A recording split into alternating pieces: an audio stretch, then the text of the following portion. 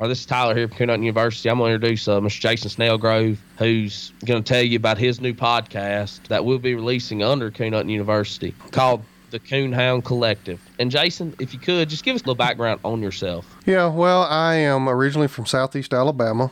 I coon hunted from time I can remember. My dad took me through the woods until roughly 2007. We moved from Southeast Alabama to Southwest Missouri. At that time, didn't know where we were going to move, so got rid of my hounds, got out of hound hunting. Wasn't really looking to get back into it. And then in about 4 or 5 years later, the company I worked for moved me to Southern Illinois. We were staying in a campground. A guy come in, brought his plot hounds in, and that kind of lit the fire back under me to get back into hunting, and that's kind of been back in it ever since. When we bought the place we're at now, we were able to buy a place here in Southwest Missouri that had a little bit of acreage out in the country where I can kind of let dogs kind of run free. So when we got this place, I had an old Farron house up here. My wife said, you know, this is a great opportunity for you to get really back into hounds like you had before. You can build your kennels up there. So that's what we did, and that's kind of where we're at. I've competition hunted a little bit, but I mainly will hunt, whether we're competition hunting or pleasure hunting. I just enjoy being out in the woods with a dog. Yeah, and that's great. And you'll be releasing podcasts, like I said, under Coon Hunting University, but I mean, it's pretty much a separate podcast, but you're going to be doing the same thing that Coon Hunting University is. I mean, it's not, you know, you're not going to be varying much. So for people listening, if you like Coon Hunting University, you're going to like the Coonhound Collective. So, and for people that don't know, you know, right now we're probably going to do like Jason's going to release 2 episodes a month. I'm going to release 2 episodes a month, at least for the first couple of months. You know, I got to get caught up. I mean, this is a lot of work, and you're going to find that out the more you do it. And yeah. Jason's already had a couple of great interviews, really.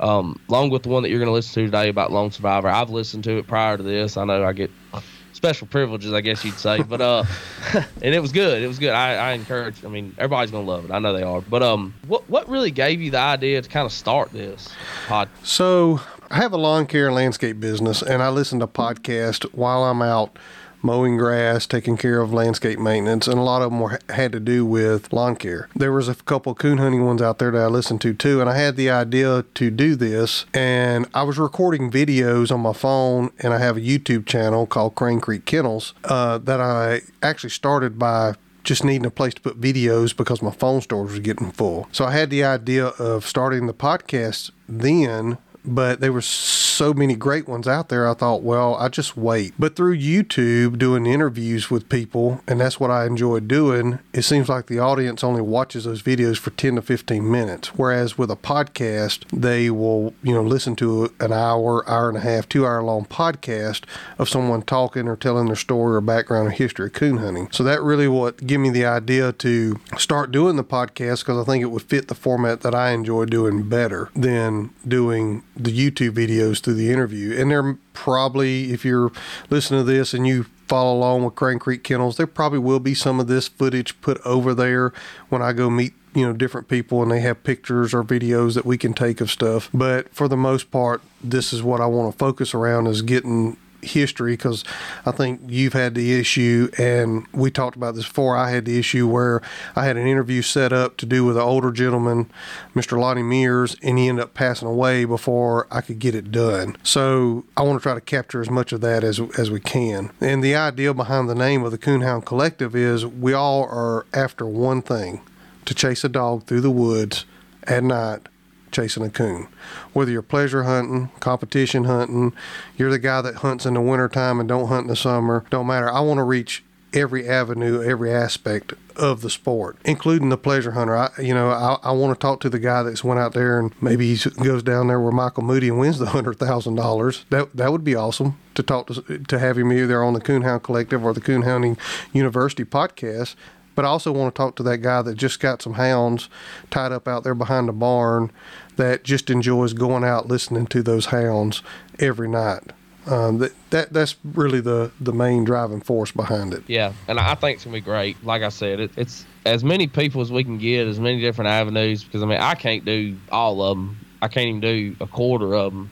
Yeah. You know, and the more knowledge and everything that we can get out there, the better off we are as a sport. I think there's so many stories out there, just like the story that you're going to start hearing today about the Lone Survivor dog, Mr. Brett Stevens. He calls him Loner. I think there's so many stories out there that is going to fall right in line with this story that hasn't been told, or the people are getting older and they haven't had the opportunity to tell the stories. I think there's so many of them out there to capture, and I think that's what makes podcasting great, is because you can sit down and you can capture those stories, whereas when you watch it in a video, people tend to only sit down and watch 20 to 30 minute videos. You can take your phone, stick it in your pocket, and walk around, or earbuds in, listening to different podcasts. Yeah, I mean, or driving in your car or whatever. I think that videos are great, and I think I don't really watch much YouTube coon hunting. I watch some of them, not much. I listen to all the coon hunting podcasts. Absolutely. So I think it's great, really do. I think that people are really going to like it, and I'm glad to have you as a part of the team, even though you're kind of your own. But we're all still a team. We're not, whatever. But and it's good to have you on. I think that you're going to do some great things, and it's really going to take a lot of load off of me for sure. So I like that part about it for sure. Hey, when you reached out to me, and we talked about this originally, I was unsure of what direction to go with this, but I really appreciate the opportunity to be able to release the podcast here. And likewise, I have a business. I know you work, out of town a lot. So I think it's going to help both of us out with being able to stay on top of episodes and keep something coming out that people will enjoy every week. Yeah, probably help my marriage out too. This is a lot of work, man. My wife, when I edited these episodes that you're going to hear coming out, when I edited those, my wife said, "It doesn't take you this long to do YouTube videos. What's going on?" And I said, "This is way different," and it is. I mean, even though I've edited YouTube videos, there is a lot of work that goes into getting these to sound right, getting all the mics to sound right, the voices to sound right, and then getting everything to flow like it should. So yeah, I think it'll help both of us out. It'll take, stress off of you of having to try to get so many out, and then, with me just starting out, it won't be so overwhelming. Well, and I'll tell you, I think another thing is once we get caught up and everything's backlogged, is that the listeners will get more bonus episodes maybe too. More content will be put out there. Because, I mean, if Jason's got 4 episodes recorded and I've got 4 for some reason, you almost don't want to have to make those people wait that long for their interview to drop. And that's kind of why I've dropped bonus episodes before on Coon Hunting University, was because I had so many. I was in the zone. I could record 2 or 3 a day, and then I was editing them. With you being in southern Mississippi, me being in southern Missouri, I think it's going to give both of us an opportunity to maybe do more in-person interviews in different parts of the country. And I think that will bring a lot better quality to the listener as well. Yeah, and that's true. And you hit the nail on the head there. I mean, I think that it gives us more of an opportunity to go to bigger hunts. Yeah. And to do more in live stuff, because, I mean, there's big hunts in Missouri. There's not that many big hunts in South Mississippi. There's the $100,000 hunt, but I'll be offshore for that. And it frees us up a lot. And you're actually a dealer for one of the show sponsors, and I guess they kind of sponsor your show, or you sponsor, because, you're one of the dealers, but Extreme Dog Fuel, and they do an awesome job. They really do. Yeah. That's, I mean, just a great dog food. I love it. Yeah. A bunch of people have swapped to it since we've started advertising for them. They really have. Well, and as you know, I just recently swapped to it, but before we hit record here and we were talking, I will say that I can already see a big difference in what I was feeding and the Extreme Dog Fuel. And if you want to see more about it, you can head over to the YouTube channel, Crane Creek Kennels. I have posted some small videos there. There are going to be more videos to come on it. They do not sponsor the YouTube channel at all, but I do appreciate them sponsoring this, making this possible to happen. And I really, really have enjoyed feeding it the last few weeks. I think the dogs are looking a lot better. I'm feeding less feed, I have less waste, and my dogs really have slicked up, look really nice. Yeah, for sure. It's great feed. So, for everybody listening, y'all stay tuned, because Mr. Jason Snellgrove and Brett Stevens about to put on a show. Y'all sit back and enjoy. This is your host, Jason Snellgrove, and I will be your guide as we journey down the road to pleasure hunt or hitting the long trail to those great comp hunts. This is the Coonhound Collective Podcast.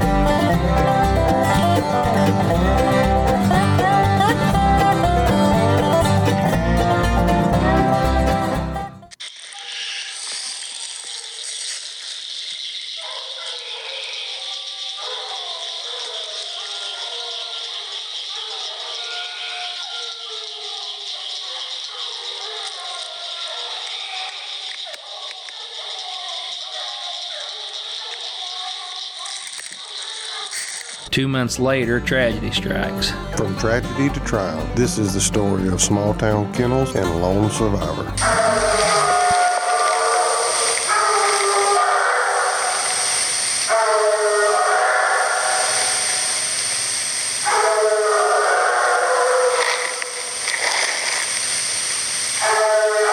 The audio you hear there on the first audio is Lori, Loner, and Star coming on a tree. The second audio you hear there is Loner by herself coming on a tree. Boy, them are some good sounding hounds. Stay tuned for the story.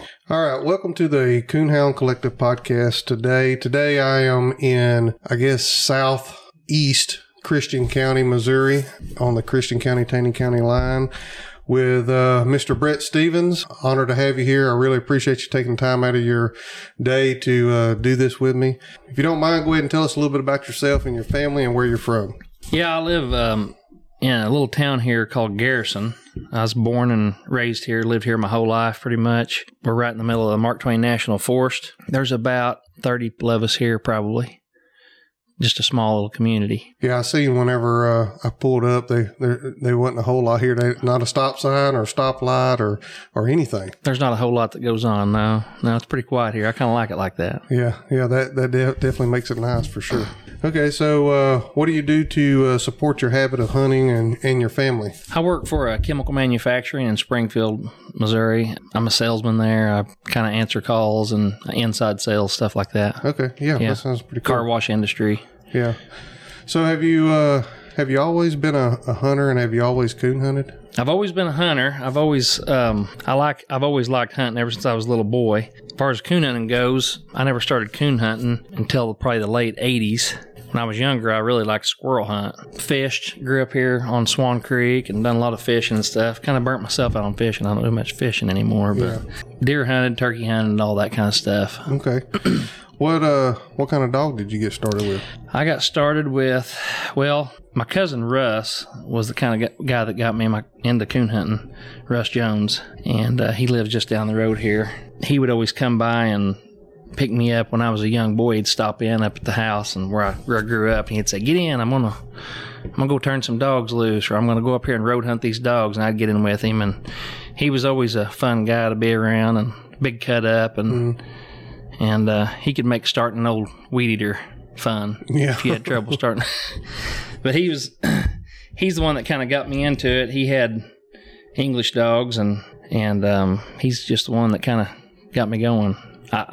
I loved going with him to do anything. It didn't matter what it was. If you was going with him, he was going to have a good time. But I got attached to them English dogs that he had, and that's kind of how I got my start, was just going along with him. Yeah. Of those English dogs, are those still the dogs you hunt today? Or if not, what made you go in a different direction? The dogs that he had when we was first hunting was some junior bred dogs. I don't remember what all they go back to. I remember some of the names that he had, of them dogs. But he ended up getting the Backroads Rosie female. And that's what a lot of these dogs here go back to. They're Briar Creek Swamp Rooster crosses. Okay. Is what they are, yeah. Okay. And so the dogs you hunt now are those Briar Creek and Swamp Rooster, Rooster crosses? Yeah. Okay. Mostly, yeah. Okay. So out of all the dogs that you've had through the years, you can tell us a little bit about all of them if you want to. What's been your favorite hound and why? My favorite that belonged to me, or...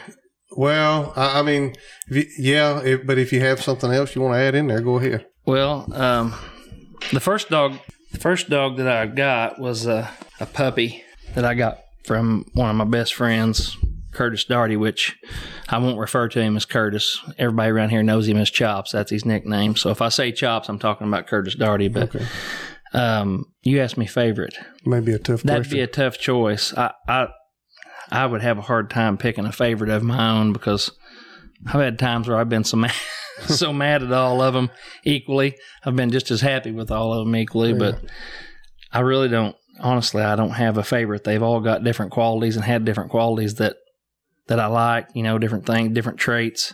Yeah, that made me like them. Some dogs were just more personable. Some dogs didn't care. Didn't care whether you petted him or not. I had that first dog that I got from Chops, that her name was Grace, and she didn't care whether you petted her or not. She just was had a different character Yeah.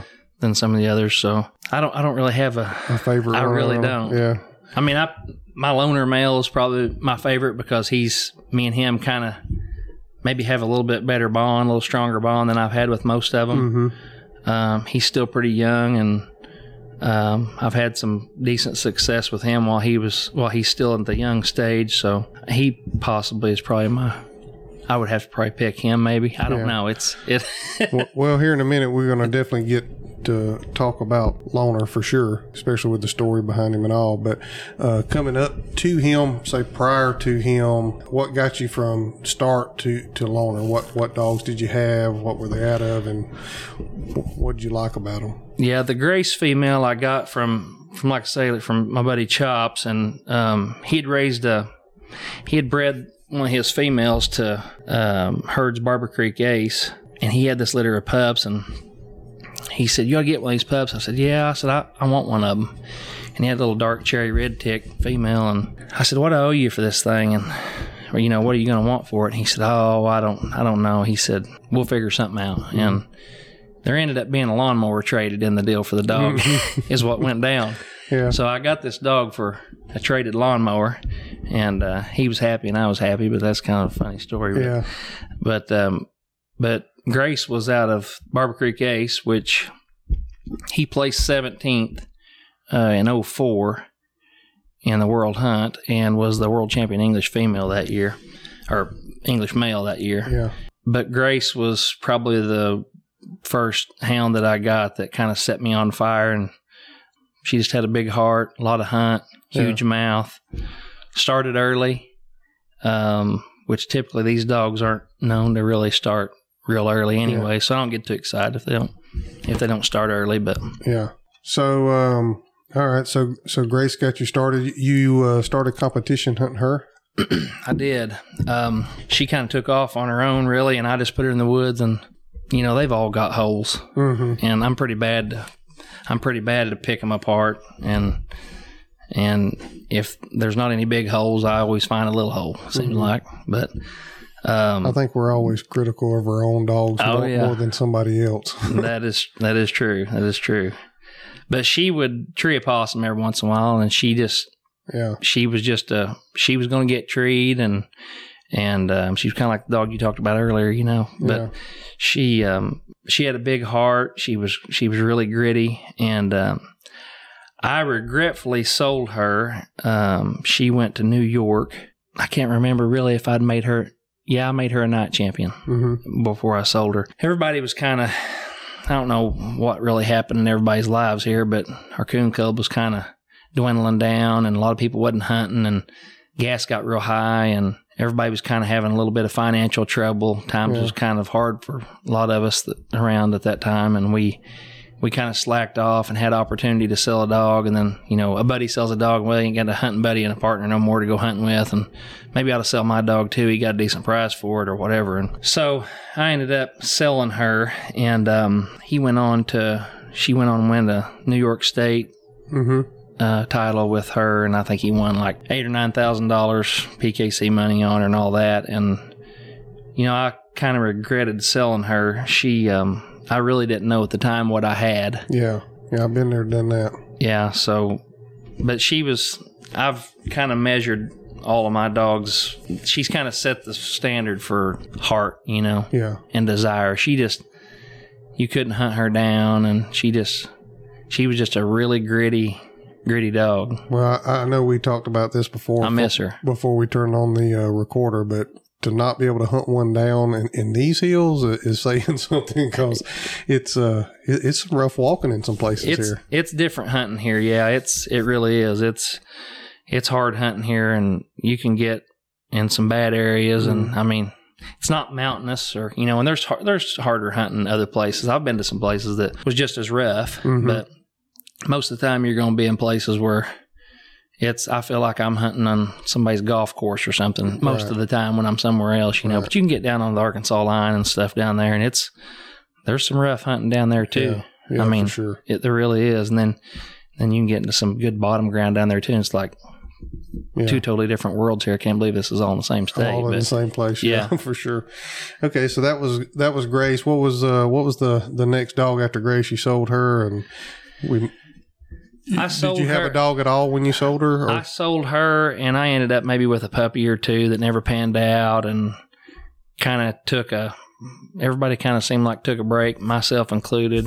Everybody kind of quit hunting, and other things was more important, trying to keep your head above water financially, not have a dog and stuff like that was kind of, but I don't know how long the period was that I don't really know how many years there was. I try to forget about that. That was a bad time in my life not having a coonhound, Yeah, I understand. I went through the same thing. I moved from Alabama to Missouri into apartments, so I had to get rid of all my hounds. So yeah, I completely relate with that. But I ended up getting, Lori would be the Lonesome Dove Lori female. Would have been the next one that I... And I'm assuming she held the bar to Grace, or they were two totally different type of dogs, hunting wise. They Grace would she'd cover a dog with a coon, and she'd split tree and hold and all that. But Lori's she's a little different type of dog. She's pretty much a dead loner. You very rarely would have her with another dog, or find her with another dog treed. You got her from a pup? So how Lori came about was Chops, which has been a big influence on some of the dogs I've had, obviously, and you're going to hear me mention him quite a bit, and he's getting mentioned again on this dog here. So he's made some good crosses, and he raised her from another female that he had. And a distant relative of mine, Mike Mitchell, actually bought Lori as a puppy, an 8-week-old puppy, from Chops. And I got her from Mike. I knew that Mike that had her, and they said that she's, I'd heard about her, and that she'd turned tricolor, and she had a big mouth. And I don't know if he lightly started her, and wasn't hunting a whole lot. And I thought, I'm going to go up there and look at her and talk to him. And I thought I would try to see if he'd want to sell her, and I was going to try to buy her and this and that, and because I'd heard a few things about her. So he didn't want to sell her, and I told him, I said, well, why don't you let me take her on, why don't we partner on her and let me hunt her for you, and so I got her, and I started hunting her by herself, and she was, when you cut her, she went hunting, and you didn't have to whip her or make her go hunting or holler at her or anything. When you cut her, she went hunting. And so I started hunting her, and she started treeing coons and doing good, and she had a big mouth and had a lot of desire and a good prey drive and staying treed. Of course, I wasn't hunting her a lot with other dogs either, so I don't know how much pressure she could hold at the time. But anyways, she was just consistently getting under coons, and I thought, boy, she's, I've got something here. She's pretty nice, and I really liked her, and we kind of become buddies, and I'd tried to buy. I said, why don't you just sell me your half, No, I don't want to sell my half and this and that. So it was a good deal for him. I was hunting her. But anyways, I later on ended up buying him out and got all over to myself, and that's kind of the beginning of her. Okay. Early on. Yeah. On Lori there, after you got her bought out, did you start competition hunting her, or was she just a pleasure hunter? No, I'd been hunting her quite a bit and put her in hunts and made her night champion and all that. We were still partners on her at the time. Okay. And I don't even really remember what year it was I bought her from him outright, but I was partners with him on her. She stayed at my house all the time, and so he was kind of paper partner with her most of her life, that we was partners on her. But so from Lori, was there anything that really set her apart from other dogs that you either had or even have now that you really liked, that you was wanting more traits from her to reproduce? She had, Lori she's always been really special. You asked me earlier what was my favorite, and I get to talking about her and thinking about her, and you get to reminiscing on some old hunts and the past and stuff. And she's getting older, now. Right. And it seems like every time I go out there, I think it just seems like it was just yesterday. She was 2 or 3 years old, and I was out here going out here and putting a snap on her and taking her to the hunts. And so I miss taking her, a lot of these dogs that went back to Rosie that Russ had bred different, he never bred the same stud dog twice to Rosie, and she reproduced on about everything he bred her to. But they were really independent, huge mouths. They were hard going, stay put tree dogs. They didn't come back. They just, when you cut them loose, they didn't have no reverse. And I wasn't necessarily at the time sold on the dead loner thing. I'd never really had that type of dog, prior to that. Right. And, but when I got to hunting her and putting her some hunts, seemed like I was always taking a second or third strike, and she was off by herself, and I'd go in there and find a coon, and I thought, this is pretty nice, Yeah. I like this. And she was pretty good at it. And, when you cut 4 dogs, she was the type of dog that would always she was a hard going dog, but it was almost like she was just too smart. She'd just let them dogs blow out, and she'd kind of prance off. And a lot of times, I'd see her stop, look back my way, and then dart off in the brush, and she was funny thing about her was she was a left-handed hunting type dog. So I knew most of the time she was going to go left-handed. Yeah. So I could cut her a different, point her a certain way. And if I wanted her to go north, you kind of might want to send her east if you wanted to go north, because she's going to go left-handed. Yeah. I talk to people all the time, and people that don't coon hunt, they don't understand the relationship you build with a hound in the woods, to the point of, just like you said, when you cut her loose, she's usually going to go left-handed. And it just, when you tell people that type of thing, it just blows their mind that, well, how do you know that dog's going to go left-handed? Well, I've been out here with them for 5,000 nights or whatever, hunting them. So she actually had also one thing that was kind of unique about her was her locate. She would, I drew a guy a time or two back years ago and would try to pitch a dog on you, She was pretty good about getting a guy that knew what kind of dog he had, and if she was off over here and he thought his dog was going over there, she had the right locate, which a lot of them do, but she had the right locate, and she had the locates like, you better not trigger on this one, And the locate that sounded the best was just one big long dying ball that was just, you'd go, wow, boy, she's got a beautiful locate and all that. You better not trigger on that one big old dying long ball. Yeah, because she may not stay there. Yeah, and I've had guys that would tree a dog right, and I've had that happen before, and her move on, and made it kind of comical sometimes, actually. Well, I got one at the house that he's got a beautiful locate, but you better not. I hope you don't hear that one in the woods, because it ain't a coon. Better not hook him on that one. Yeah, no. Okay, so you still got Lori today. And how old is she today? 12 model. Okay. And you've had some puppies out of her? She can't have puppies anymore. So I've had a few big litters out of her, and then I had like her third or fourth litter. I started having trouble. Pups was getting hung and stuff like that. Okay. And she was just having trouble having pups. From Lori, where do we go from there? I hunted her and finished her out, I guess, in UKC. Yeah, I made her a grand night pretty quick, and then I got her qualified 3 times for the World Hunt. Okay. I've had her for a long time, so I got a lot of history with her. Yeah. And a lot of stories, but you may not want to hear all of them. Go ahead. But she, I qualified her 3 times, and I didn't advance to the top 100. So I'm gonna keep trying. I had some bad breaks at the zones and this and that. And in 2018.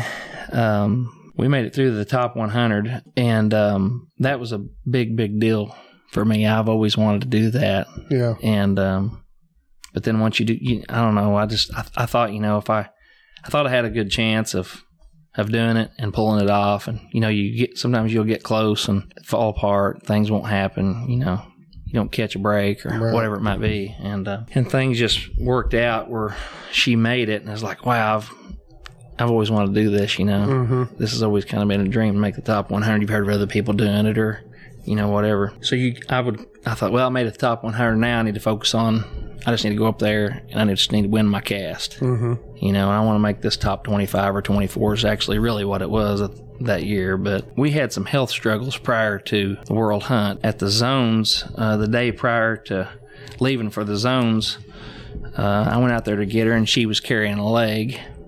Oh, my goodness. And I just debated. I was like, I am not going to be able to get to go to the zones, and not going to be able to get to hunt here. And she limping around a little bit, so I soaked her foot in some Epsom salt. I thought, I'm just going to load her up and take her. I think it was in Veneta then, if I remember right. I thought, well, if I get over there and unload her, if she ain't any better, I just won't hunt. But I've got to go, I got to make the trip. Mm-hmm. And I unloaded her, and she acted like that she didn't even have a bad foot on her no more. So I was pretty excited. So we made it through the zones, and next was the World Hunt, and it was in Mount Gilead, Ohio, and it was going to be a pretty long drive for me. And Lori don't haul very good, so I thought, I'm going to forget what day it was. I'm going to leave on Tuesday, whatever. I'm going to get up there for sure to try to get up there a full day in advance. Right. And but while I was at the zones, her eyes had swollen shut. She got some soybean. Oh, and my goodness. Yeah, she was in a mess, and she didn't feel good. And I mean, you could tell that she just really didn't feel good. Yeah. And her eyes was basically swollen shut, both of them. I thought, this is a bad time for you to have your eyes swollen shut. I'm fixing to go to the World Hunt. You don't even know what you've done, You don't even know what you've accomplished. And I'm so excited, And anyways, my wife made a few phone calls, and actually she'd called Russ. We always kind of like to call him our hometown vet, that just isn't on paper. He's a vet, but he's right. He always, I tell a funny when I always ask him, how did you learn all this, or how did you know that, or whatever. And he said, well, if you've had as much stuff die as I have, he said, over the years, he said, you just learn. Yeah. You just learn. But anyways, he said, I know what she needs, but I probably don't have any of it, and you may not either. And anyways, I'd cleaned her eyes out and all kinds of stuff, but all kinds of different things in it, and trying to get her to feel better. And we got her some prednisone, and that helped a lot, and got the swelling down. So I was packed and ready to go up there, and go out there, and you have a dog with their eyes swelled shut, and she just don't act like it. And it's like, golly, what is going on? This got the wind jerked out of my sail there. But I went out there the next morning, and I thought, if she's better, obviously I'm going to load and go here, but I'm not going to be able to get out there as quick as early as I was wanting to for her to get settled in. And my wife's, she's pretty encouraging, and she said, everything's going to be all right, and we just need to pray about this too. And so we had prayed about Lori healing up, and I went out there the next morning, and she had one eye completely open, and she was blinking the other one. And I thought, well, this is good enough. Yeah. Oh yeah. We're going to Ohio. Yeah. And I got all excited, and so we headed to Ohio. So you didn't get to get out there, though, the day ahead of time? I did not. Did that affect her performance, you think, out there?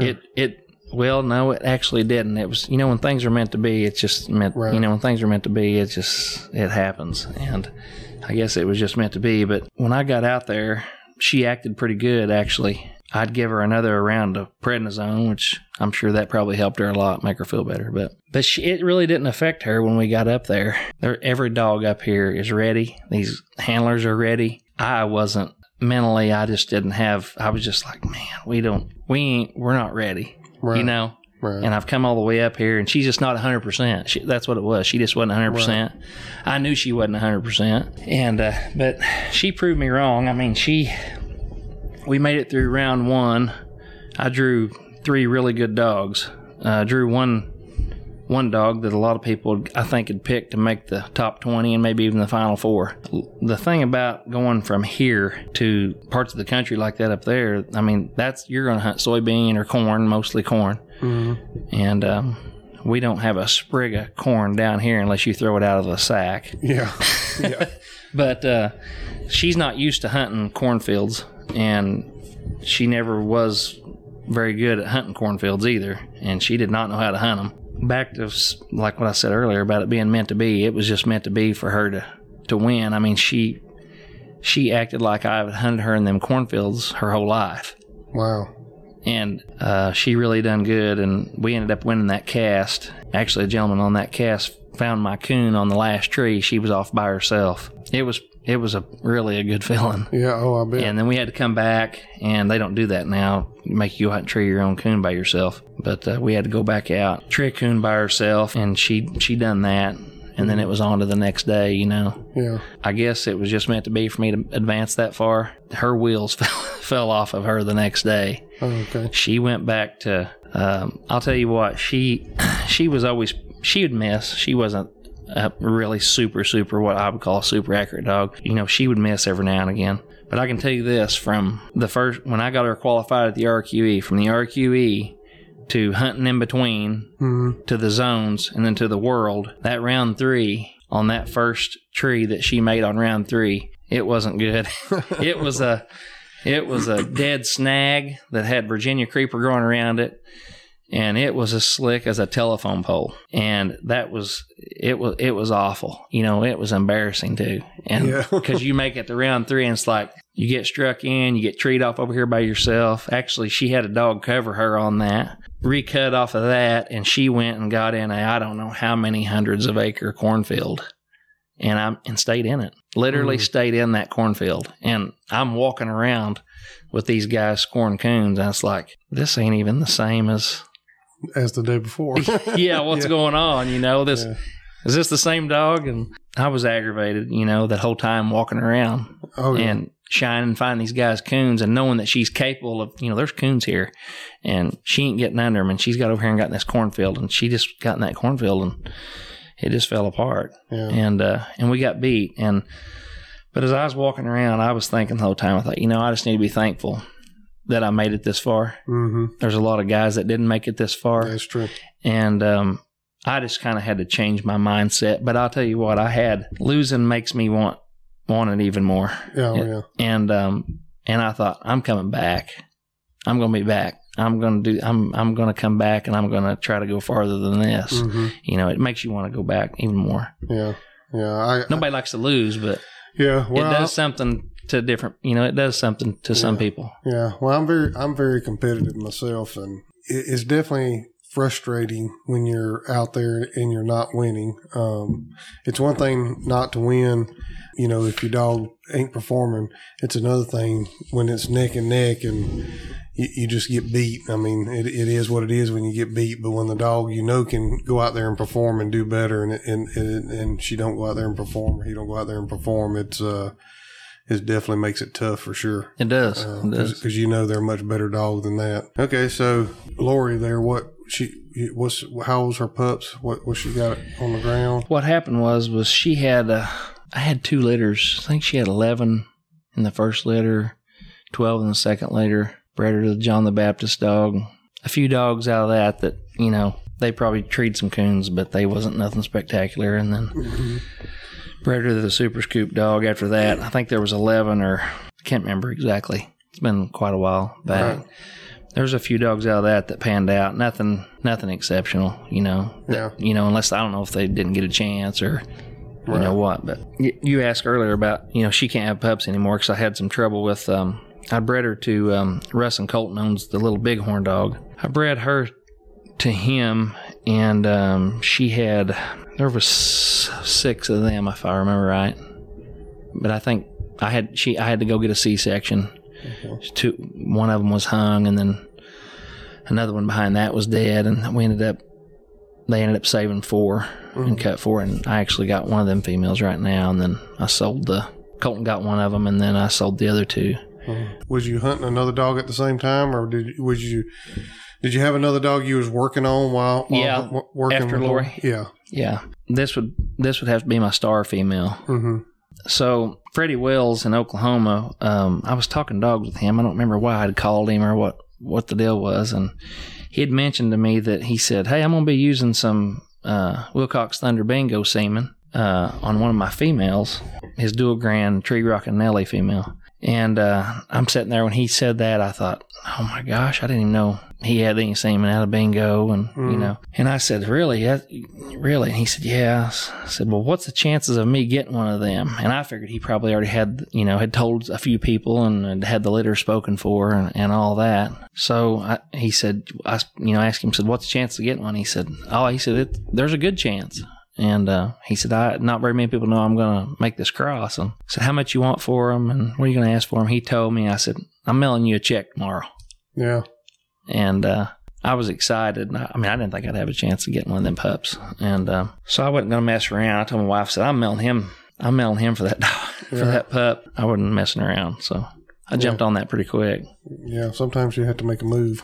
Yeah, so I was pretty excited. So that out of that cross come your star female? that you have? It is, yeah. She's out of Wilcox Thunder Bingo and the Tree Rockin' Nelly female that Freddie had. That's what he used that semen on. So she had, I think there were 6 of them. Mm-hmm. Actually, them things were about 2 weeks old. The zone quarterfinals was in, I believe it was in Oklahoma, and so I thought, I'm going to drive through there, and I'm going to go by and see this litter. Mm-hmm. I was dying to get my hands on them things, and I went by there and looked at them. They was 2 or 3 weeks old, and I didn't have first pick. I think I had third or fourth pick or something, and looked at several of them. I thought, this one here is the one I like the best, but I'm sure somebody will pick it, Right. And there was only one male in that litter. There was 5 females and 1 male. That's what there was 6 total. And so anyways, when it come time to pick her up, I drove out there, and a couple of the guys had come and picked theirs, and Freddie kept the lone male in that litter. Mm-hmm.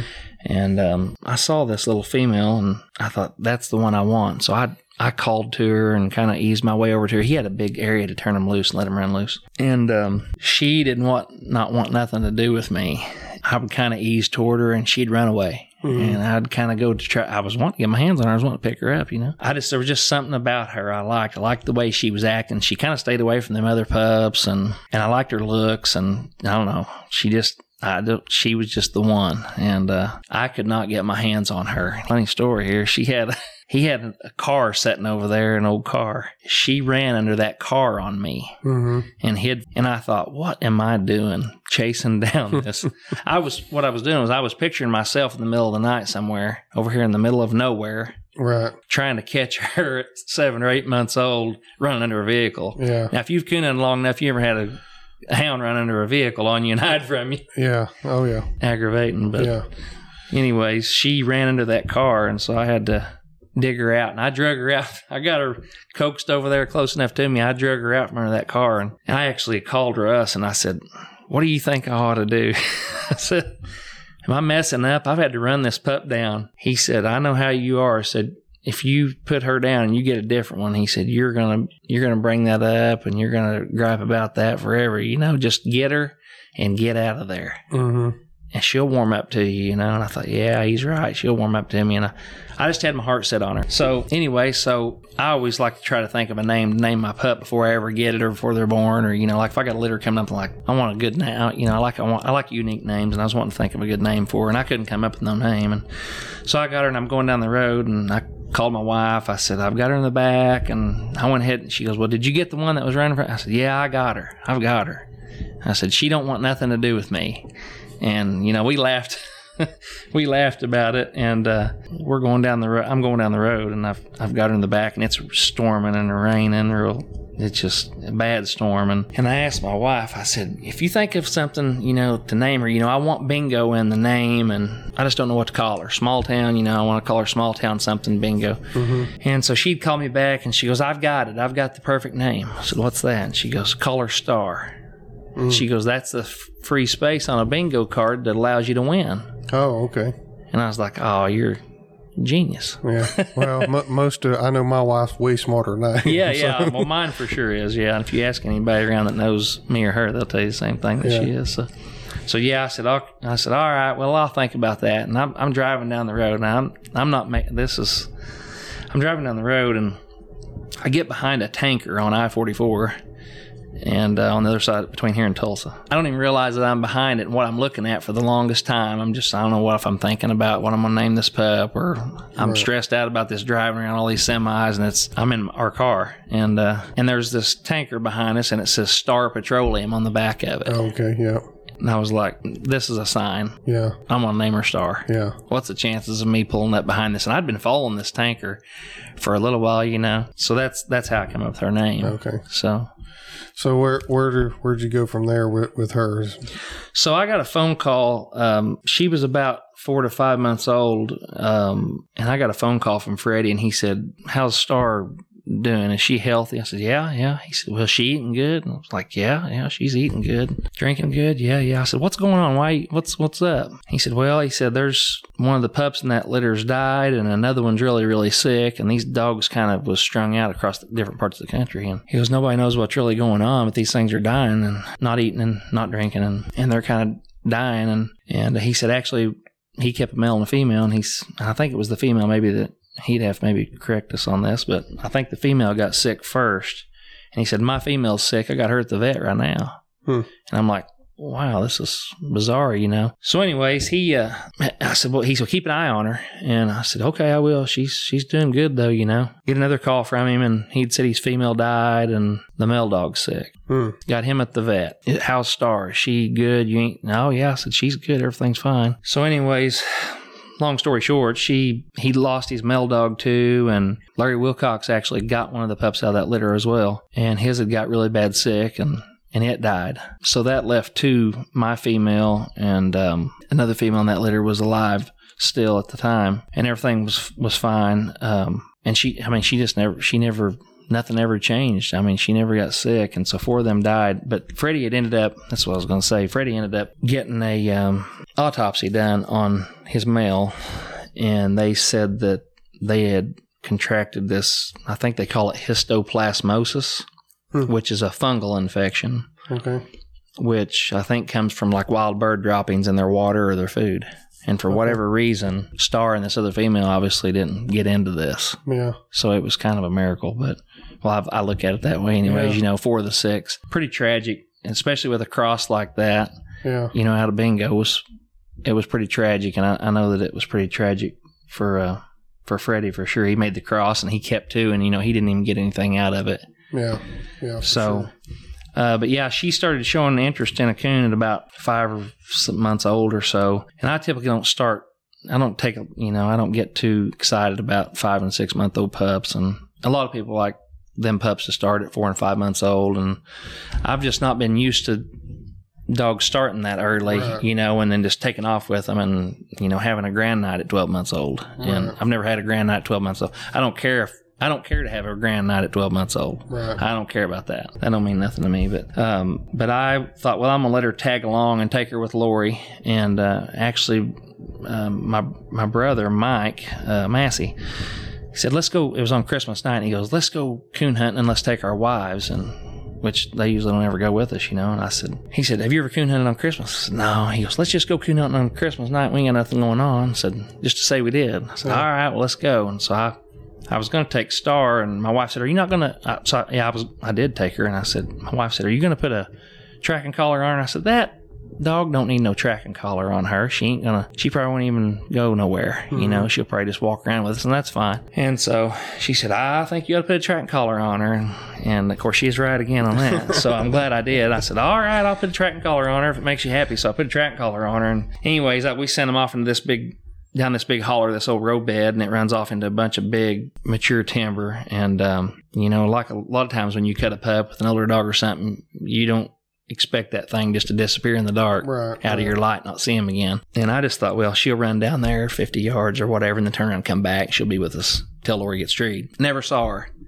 Got my Garmin out and looked, and Lori had struck a coon and was running it up the holler. And I looked on there, and she was, you know, 300, 350, 400, and Lori was there. She was right with her, stayed with her the whole time. And that may not be a big deal to a lot of people. A lot of people may have dogs do that all the time, you know, but I just don't expect it. And if it doesn't happen, it doesn't mean, you know, no big deal if it don't happen. But she, from that day on, from every time I ever took her and cut her, that dog never comes back. Wow. From that day on. I never cut that dog one time after that and her run 100 yards out of our light and then come back to me and just mill around with us, you know. She was gone, and, you know. Yeah. She was at the tree. Lori had treated den tree. Star was there. She was milling around the tree. She wasn't barking tree or nothing, but she was there when we got there. She followed her the whole way. Yeah. So I started her with Lori and started hunting with her off and on just a little bit. It was, I think it was maybe that spring.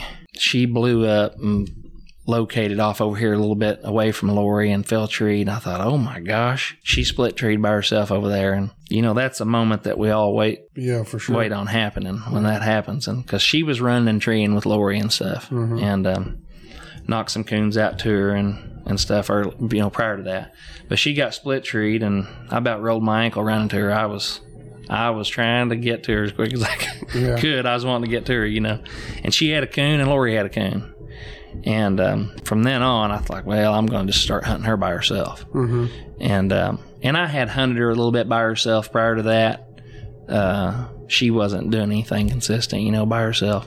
But from then on, I was like, all right, she's splitting like this and holding pressure from this far apart, you know. Yeah. Which they was pretty close, not far, but so I just started hunting her by herself, and she just took off. Yeah. So that's pretty good. And you've competition hunted her? Yeah. So I started putting her in a few hunts, and actually I don't think I put her in any hunts prior. No, I don't think I'd put her in any hunts yet. So this dog, you said you sold her. So yeah. So what I done was I was excited, you know, and a lot of guys would put videos of their dogs treeing on Facebook and stuff like that. Right. So I started posting a few videos of her treed and making some posts and stuff. And I wasn't trying to sell her. I was just excited. My dog was doing something good. And, she was special to me. And I was just sharing her with everybody and posting her on there a little bit. And that was probably my biggest mistake. I probably shouldn't do that, or shouldn't have done it. But so I got this phone call. Brad McDaniel from Georgia had contacted me, and he said, hey, I've been seeing some of your videos, and tell me a little bit about your star female. And I was like, well, what do you want to know? And I was like, well, why do you want to know this anyways? He said, well, I ain't gonna lie, I ain't gonna beat around the bush. I'm interested in buying her. I said, oh, she's not for sale. I'm not trying to sell her. Mm. He goes, well, tell me a little bit about her. And I said, well, Brad, she's just young. I said, she's just now starting, she ain't finished. She's just started dog, and like what I'm seeing, I'm just hunting her. I'm just in the process of trying to make a dog out of her. And he said, well, I want to buy her. I said, well, she's not for sale. And he said, well, everything can be bought. And I said, well, that's true, everything can be bought, but I really am not trying to sell her. I said, you saw that big brand on her hip, that S on her hip? And he said, yeah, I saw that. And I said, that means that she's staying here at my kennel, and that S is for Star and small town, and then my last name's Stevens, so that's why I got the S. But I said, she's staying here. She's gonna die here.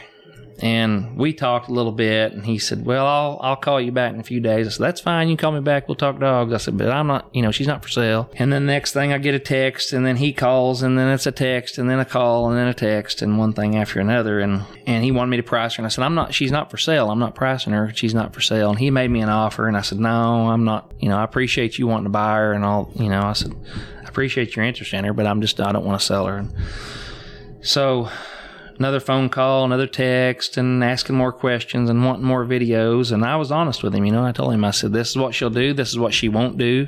This is what I like about her. This is what I don't like about her. But I'm not trying to sell her. I'm just answering these questions. And he finally, each time his offer just kept getting higher and higher. And I thought, this guy's crazy.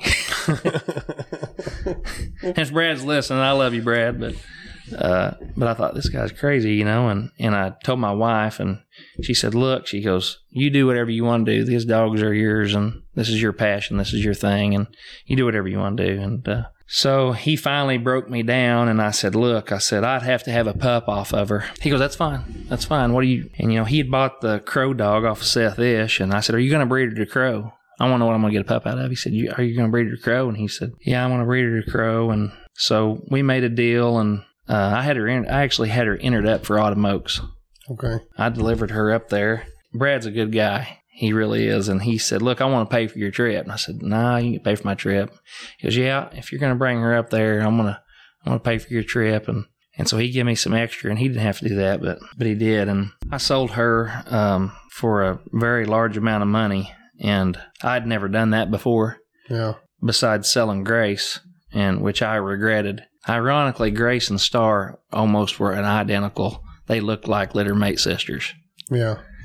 Which was kind of neat. And so I thought, I'll never get rid of Star. She's making a dog for me, and she's bred out of this world. And so I met one of his dog handlers up there and sold her. And, he took her from me, and they didn't hunt her in Autumn Oaks. And after I'd sold her, I thought, man, I messed up. Yeah.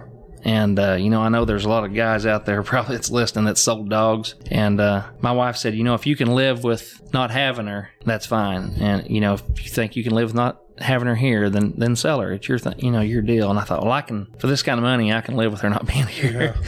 Yeah. And I tried to find me a replacement. And I couldn't find me a replacement. nobody want, the good dogs out there ain't for sale. Mm-hmm. So I was having a hard time finding a replacement. Hindsight's 2020. It was actually probably a good thing that he bought her from me.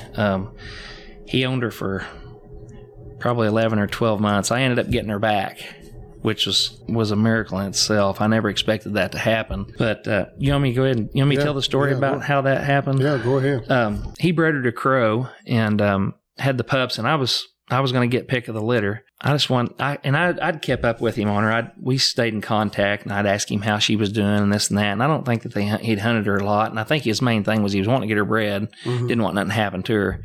Wanted to get her bred, have pups out of her and Crow, which was going to be a good cross. And so he thought, and I did too. And it was a great move. And she had the pups. And one day I just sent him a text out of the blue, and I said, are you ready to sell me my dog back? He texted me back, and he said, it's funny that you just asked me this. I'll get back with you. I just had to recover her. We about had a bad accident. I said, all right, yeah, give me a call. Now, the whole time I didn't know, I was thinking, what's he talking about? Yeah. How old was she at this time? She wasn't 2. Okay. She wasn't 2 yet.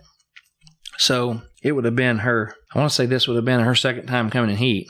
Okay. That he was going to breed her to Crow. So he calls me. I said, what's going on? What happened? He said, man, he said, I took her down here. He's got a sporting goods store. And he said, I had her tied up down here at the store. I don't know what he was doing with her down there, but he said, I had her tied up and she broke the snap or something happened. She got loose and went down a county road next to the county road, whatever, and then crossed a really, really busy highway and got treed on a den tree on the other side of this.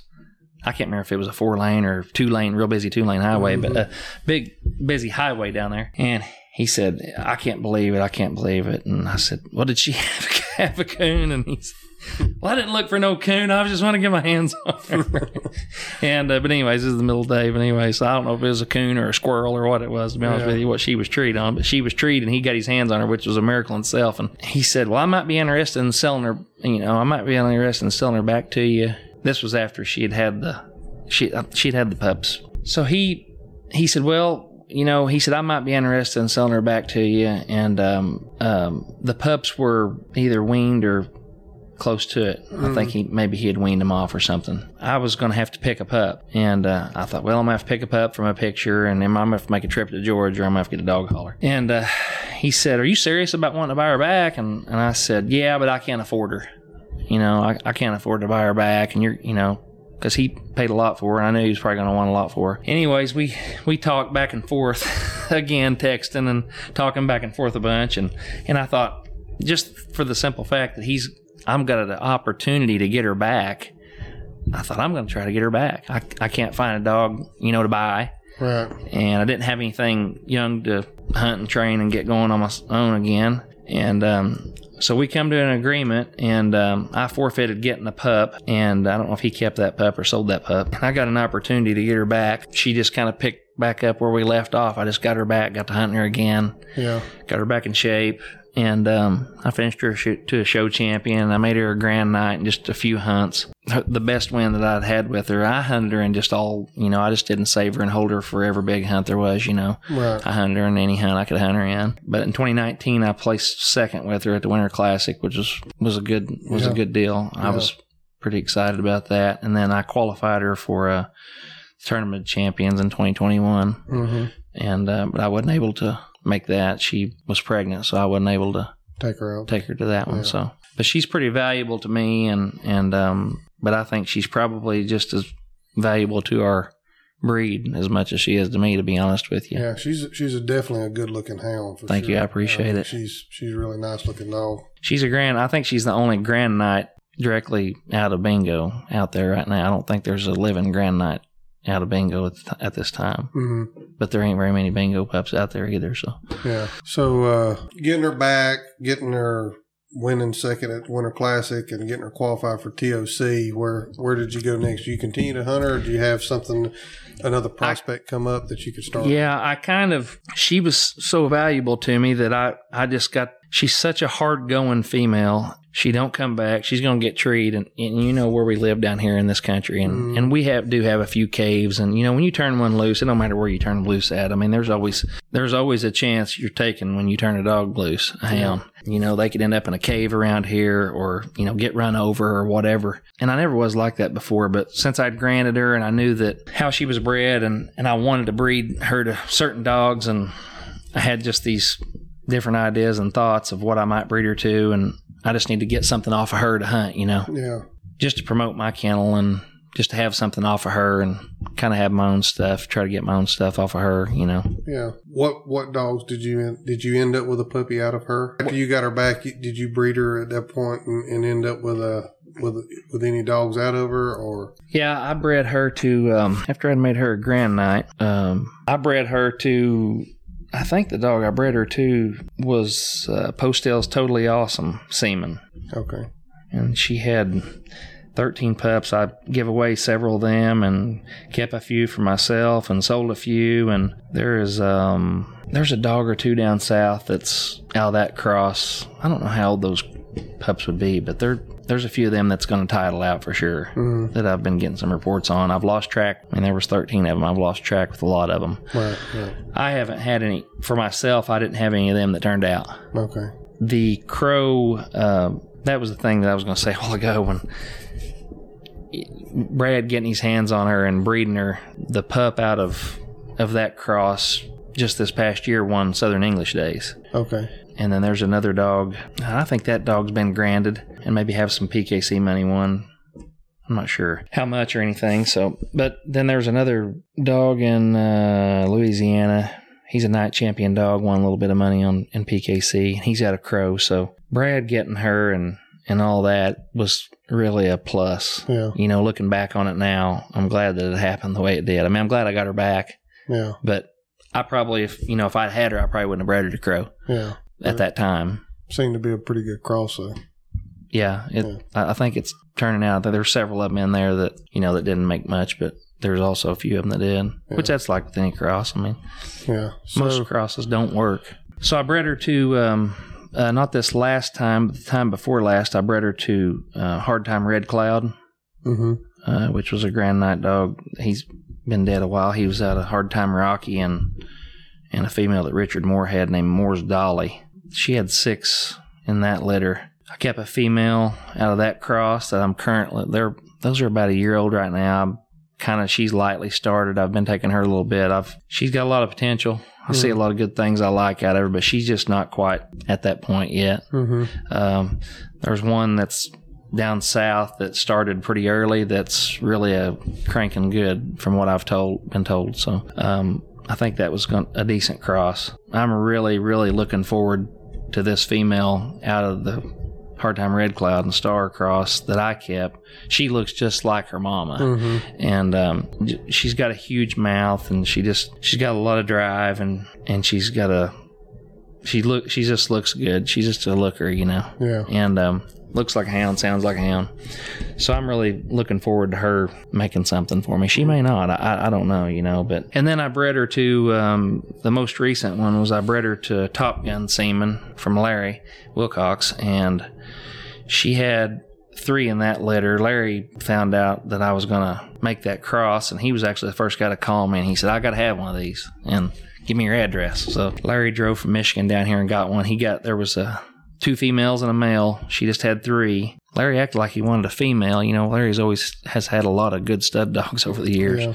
And it almost appears that he's been a male dog man, but he drove from Michigan down here and acted like he was going to pick a female, and he come down and picked the only male in the litter. I wasn't really surprised. I was more surprised that he was going to get a female. Right. And he said, well, I'm going to take the male. And I said, I picked first, and I said, I must have been going to get the female that you wanted. I kind of teased him, but he said, no, not really. This male's growed on me, I had a few guys said, he's going to pick a female. I bet he picks a male. I bet he picks that male. Why wouldn't he pick that male, And that male was a big houndy, good-looking little pup. Yeah. But I got to meet Larry, and Larry come down here. That was an honor for him to drive all the way down here. That meant a lot to me. Yeah. For Larry to drive from Michigan, you know. And as a younger guy, I'd always look at all of Larry's ads in the magazines and all that, and you know, and it's like, I can't believe Larry's coming down here to my house, you know. Yeah. It was pretty neat. It was great. Hey guys, thanks for joining us this week on the Coonhound Collective podcast. We really hope you enjoy the content that we're bringing here. If so, head over to Facebook and give us a like, and Instagram and give us a follow at The Coonhound Collective. Also, if you have any large hunts or benefit hunts that you would like for us to announce on here, you can send those to thecoonhoundcollective@gmail.com. If there's any products or someone that you would like to hear us interview here at the Coonhound Collective, please send those to thecoonhoundcollective@gmail.com, and we'll see if we can get them done. Thanks, guys.